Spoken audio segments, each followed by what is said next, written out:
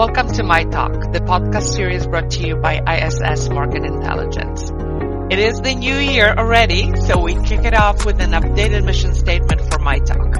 Our focus will remain firmly on the global retail financial services marketplace and its many subsectors, be it asset management, wealth management, life insurance, banking, fintech, you name it. So if you're interested in those, you've come to the right place. Beyond reporting on the industry headlines, we are big believers in the power of the big frame. So our mandate will be to contextualize a lot of the new developments, to surface their implications, and we will do all this with the assistance of industry experts and thought leaders in the global business that is the retail financial services marketplace. If you do enjoy this episode of My Talk, please remember to subscribe to our podcast on your preferred podcast platform to catch our monthly episodes. My name is Goshka Folda. I'm your host and Global Head of Research at ISS Market Intelligence. Today's episode, we will shift our focus from the investment side of the business in North America that we have carried over the past several episodes to the deposit market in Canada. But of course, it is a connected topic because, of course, given the market and macroeconomic backdrop, there is a give and take in the business volumes between deposits and investment funds and investment strategies at large. So to help me consider this topic, I'm joined by Will Stevenson on our Toronto team. As an associate, Will is already has a very large research docket. He's responsible for our Canadian deposit, investment funds, retirement, wealth management research, is a key contributor to Investor Economics Household Balance Sheet Report, and it takes a look at the Canadian wealth and asset management industry from a multi-product and multi-channel perspective.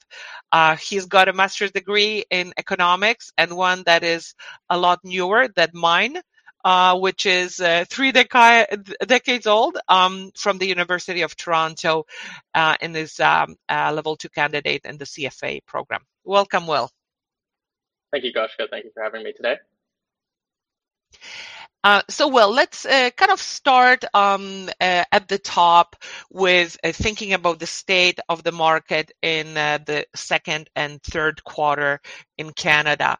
Of course, we entered 2022 after what was all a record-breaking year in terms of investment fund flows in 2021 in Canada, over $170 billion. And but also building on what I would say 2 incredibly productive deposit building years in Canada. I think if my count is correct, about close to $330 billion in new deposit flows, mostly into the short term or the immediate kind of on-demand deposit category. What have you been seeing that is different in 2022 as the market conditions and the macroeconomic backdrop changed? So yes, it was a fantastic year in 2021 for investment fund flows. It wasn't, however, a down year for deposits. There was still, of that 300 billion that you spoke of, about 100 billion of it was in 2021, not just in 2020, which of course was that massive year for savings. The way the market has changed this year is really entirely connected to interest rates and savings. I don't need to be the one to tell you that interest rate increases are a boon to GIC sales. And so coming off of that 2021 high in investment fund net flows of 174 billion, the first half of 2022, just to give the state of the market in Q2, was about 70 billion in GIC net flows, whereas the investment fund sales industry was just over 10 billion. A very slow year, slow start to the year for investment funds. And since we have investment funds monthly, just as of October, we're actually down about 10 billion. So that's continued throughout the course of the third and into this fourth quarter, the shift towards GICs. On the other side of the coin, though, that 300 billion in demand deposits that was allocated, that started to flow out by the third quarter of this year. We've seen some allocations outside of demand deposits, some of it flowing into those GICs, some of it flowing into ETFs. There's still some sales there. but also inflation impacting consumer net savings, particularly at the low end of the market, and declining against some of those checking account balances that had been gathered, or in some cases for low-end clients, actually not increased throughout the course of the past couple of years. When we look at of that 300 billion in demand deposit allocation, there were a lot of news articles at the time that suggested it may be CERB. It was some of these transfers, the massive amount of government spending, and that certainly impacted Canadians' financial lives. But when we look at the actual change in balances, about 70% was for the checking accounts was in balances over 10,000. About 70% for the savings accounts, those non-checkable balances, were in accounts over 25,000.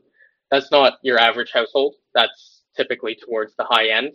And so when we look at the GIC sales this year as well, where are they selling? They're selling high tickets. And that's really the state of the market. It's moved towards, even more so towards the high end than it was before. Yeah, that is a really great reflection. I think that it links back to that whole idea that we developed through the pandemic that, as Canadians, we're not all in the same financial boat for sure. And clear, we continue to see that kind of real financial robustness at the higher end of the client spectrum, but not so necessarily at the lower end.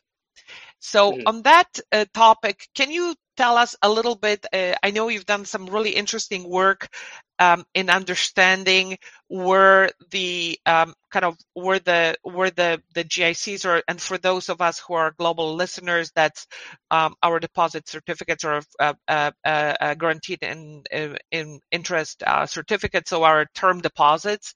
Can you tell us a little bit where the money is coming from, and how much of that is actually the restructuring of that checking savings, short-term deposit book of business, and which channels are being successful at capturing that flow and converting into a longer-term deposit?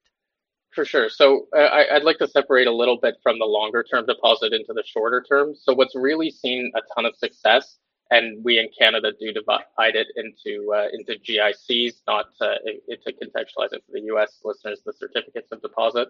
The short term, and by that I mean the 1 year deposit, is very successful within the full service broker business, which in Canada, the U.S. equivalent would be the wirehouses. As well as the private banking. As I mentioned, the very high-end nature of the demand deposit savings.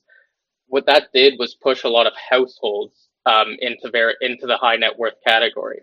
Every bank does it differently, every wealth manager does it differently, but typically $1 million in investable assets, sometimes it's two, will push you into a high net worth kind of service offering. A lot of households joined that service offering. What that did was push a lot of banks to look at this influx into deposits and say, do these clients need more service? And that benefited the private banking channel. So a lot of the private banking offers brought some of those demand deposits to within the relationship.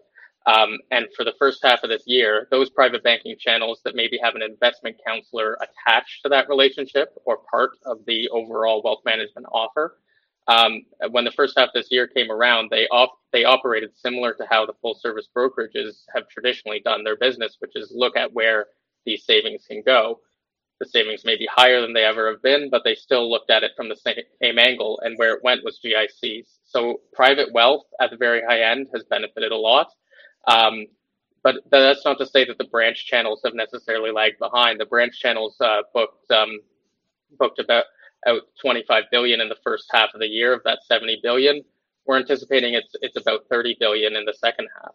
It's not gone down. The bonus rate offers are still high within those channels, and that's where a lot of the term extension opportunity is those branch-based clients. They typically like the 3 to 5 year. They're a little bit more longer term focused. They may not have as much money as the high net worth focused channels, but that's an opportunity. Not just for the clients to capture a higher rate as rates begin to peak in the first quarter of this year, 2023, but also for the banks to try and keep these deposits on book to keep the funding available to them. And that's a very big opportunity for very integrated institutions. Where we haven't seen yet is in a lot of the e-banking platforms, despite offering very high rates. Just from a client segmentation perspective, their clients tend to be younger. They tend to not have as much money. And they also tend to be very quick to move, similar into the way that online discount brokerage clients operate their portfolios. If they're booking GICs, and they were certainly in the first half of this year, almost 5 billion of those GICs were in e-bank platforms. They were typically very short term. So rebooking is a priority, obviously, for those banks, but it has to happen a lot more often. So often that gives more opportunities for the client to leave and reallocate into investments.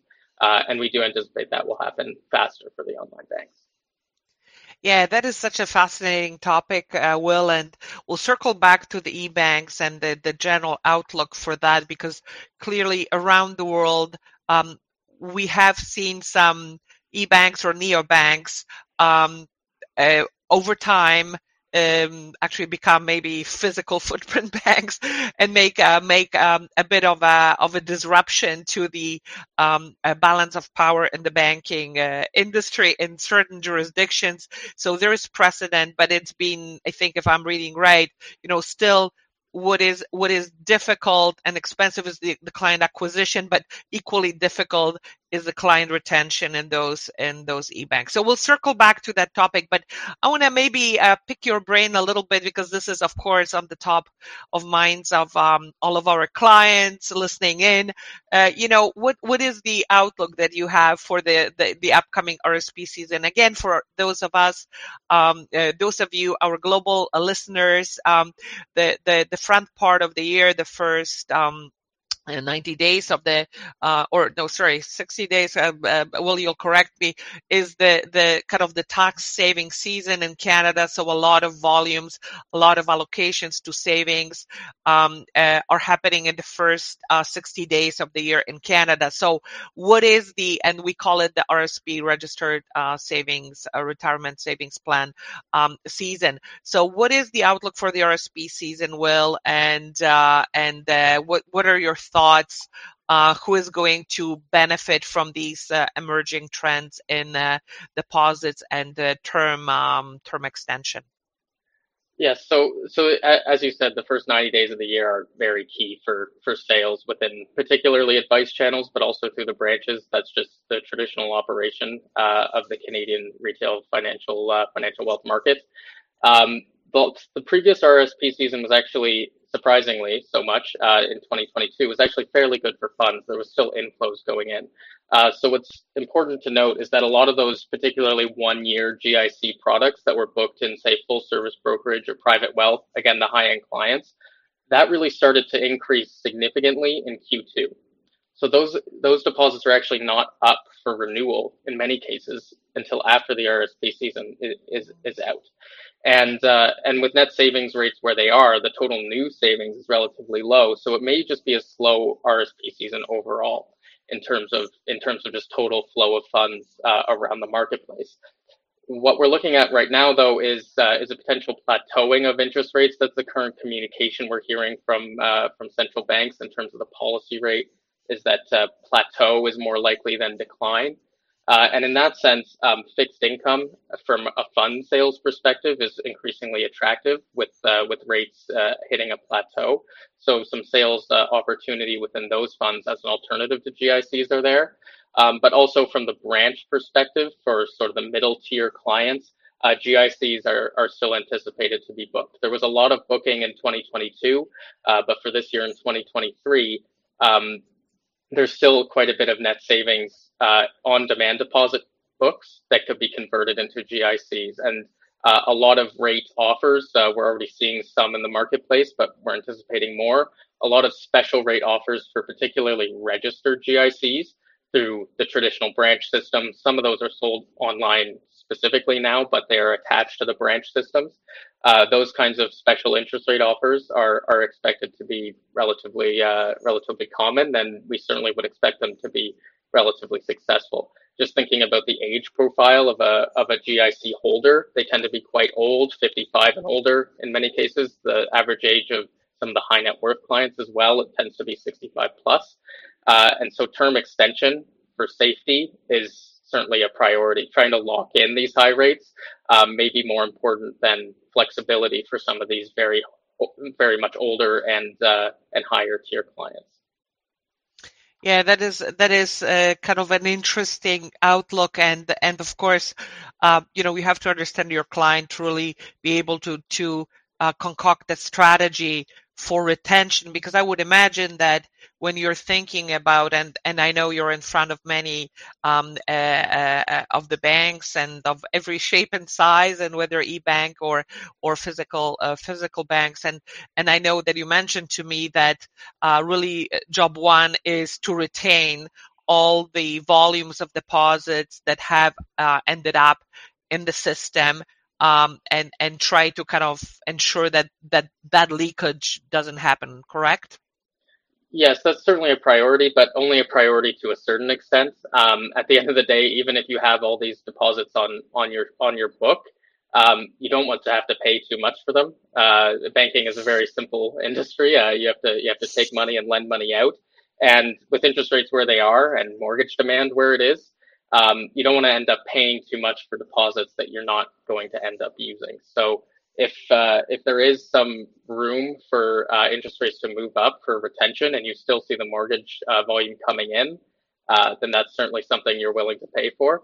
But there are recycling between banks, I would say, in terms of these deposits from banks that maybe have too many deposits and don't need to pay a premium in order to retain them, into banks that do need some of these deposits and are willing and able to pay a premium for this is something we anticipate. There's a lot of room to move up in certain product categories in terms of interest rates still. Similar in Canada, just to give some context for US listeners, the kind of standard savings accounts rates in Canada have not risen at the pace that the policy rates have risen. And there's some room to move up in terms of those accounts if that's the strategy for retention, whether that's bonus rate, whether that's their overall rate.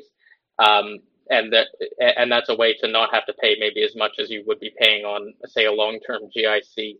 But there is an imperative to try and keep as many of these new deposits on book for the least amount of cost possible, certainly as there always is.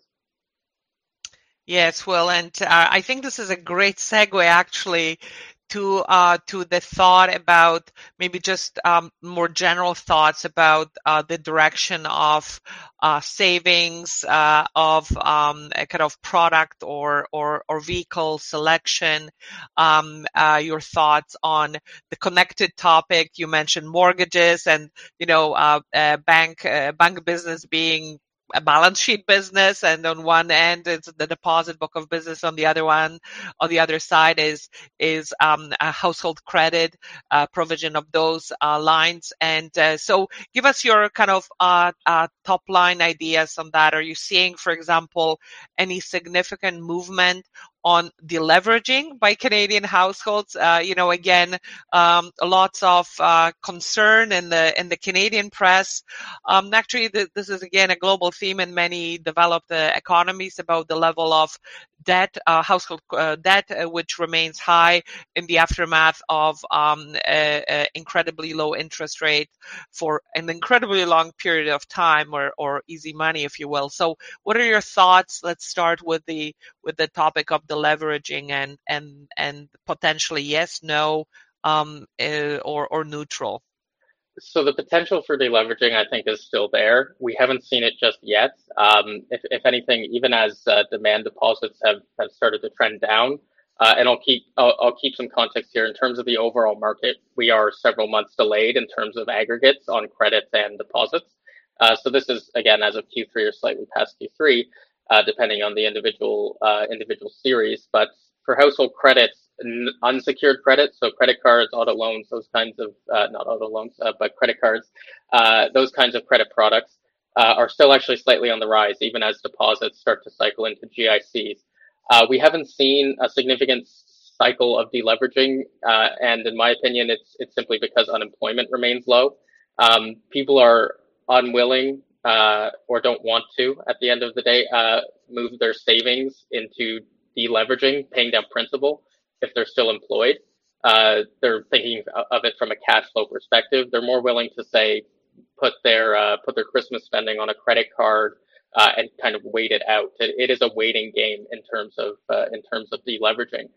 But with unemployment into the middle of 2023, it's expected by really everyone in the marketplace to go up at least slightly. That's when we start to see some effective deleveraging, or at least the drawdown of some of these savings products. And that's when the retention argument for banks really kicks into gear. Is when the potential for both sides of the balance sheet to really shrink. That's when competitiveness would start to certainly come on the rise in terms of the overall balance sheet perspective. When we look at just the course of this year, we put together a single slide, I think, for almost every presentation on what the theme of the year is, and I think it was fund sales in 2021. In 2022, it was about rising interest rates. In 2023 will all be about retention, and retention not just of deposits but also of loans. Yes, well, and this topic, of course, so critical both because of the macroeconomic and kind of market backdrop, but also because of that kind of slowing savings pattern and the just kind of a general waiting for the other shoe to drop on the unemployment. Again, I think that we're seeing probably moderation in that unemployment rate, also related to the fact that the expectation, at least in Canada, of the immigration flows is such that we've seen the retirement of the baby boomer generation throughout the pandemic and in this year since, that is kind of moderating the availability of the labor force in Canada. So I think that that's probably going to be more of a soft landing. But talking about generations of investors, and you alluded earlier to the older generation and to the high net worth and the combination thereof. But clearly Generation Z, as well as millennials, but Generation Z, the big discovery, I would say, of the pandemic years as financial consumers and investors as well. What are your thoughts on kind of outlook for where Gen Z households in 2023, where their preferences and ideas with respect to financial matters are going to land? So Generation Z is unique, and I'm slightly older than it, so I'll speak from a perspective of someone who isn't in it. But one of the stories that likes to be told is often, what kind of impacts do people have early in their financial life? And Generation Z is really the first generation in probably 40 years in Canada to have an early working life inflation shock. There was, of course, the 1980s and the 70s in Canada, where interest rates were quite a bit higher. So Canadians who are retiring at the moment will have already experienced this. But quite a few Canadians who are in their kind of peak earning years, accumulating financial assets, may have not had a massive financial shock from inflation. There was the housing downturn, so there's a little bit of housing sensitivity from that generation. But Generation Z price consciousness, and including price consciousness on the investing side, and an ability and a desire to switch to whatever is the best price or the best offer out there. All of this information has been online really for years, but it's increasingly accessible, and it's increasingly accessible to a generation that is enabled to access it. And it's something where we see large account openings and anecdotally from younger clients for, say, checking accounts that are offering a large cash incentive, large account openings from discount brokers who are offering free trading. So price pressures from Generation Z is it's going to be a lot longer than just 2023, but that's a generation that will be coming with a lot more sensitivity to price than, say, their older generation parents, who maybe were more comfortable working with an advisor and were maybe less price sensitive when it came to the security of having that advisor, than Generation Z certainly will be. Thank you, Will. So I will not circle back to the topic of e-banks or neobanks because we are trying to keep our podcast within the 20 to 25 minute range. But what I will do, Will, is I will kindly ask you to circle back and report back to us, and we'll talk about the e-banks at that time, maybe kind of midway through the RSP season in February, or we can start to digest some of the early returns in January and February and see where we're going, and perhaps some of the macroeconomic clouds are also going to clear, and we'll have a better understanding where Bank of Canada and central banks globally are with respect to their interest rate cycles. So, Will, thank you so much for doing this. Very much enjoyed that. And I think that you underscored the recent theme that we have been talking about is really how critical it is to be able to take a fact-based, data-driven look at your customers, at your clients, at investors, at advisors, at distribution strategies, and how important it's to give good thought to kind of understanding the trends through the lens of data-driven analysis, which is of course what we do at Market Intelligence. Thank you, Will. Thank you for having me. And thank you. And that is a wrap for us in the opening podcast of 2023. This will be an exciting year for us at My Talk, as we will feature a growing and an increasingly global array of topics. Stay tuned for those.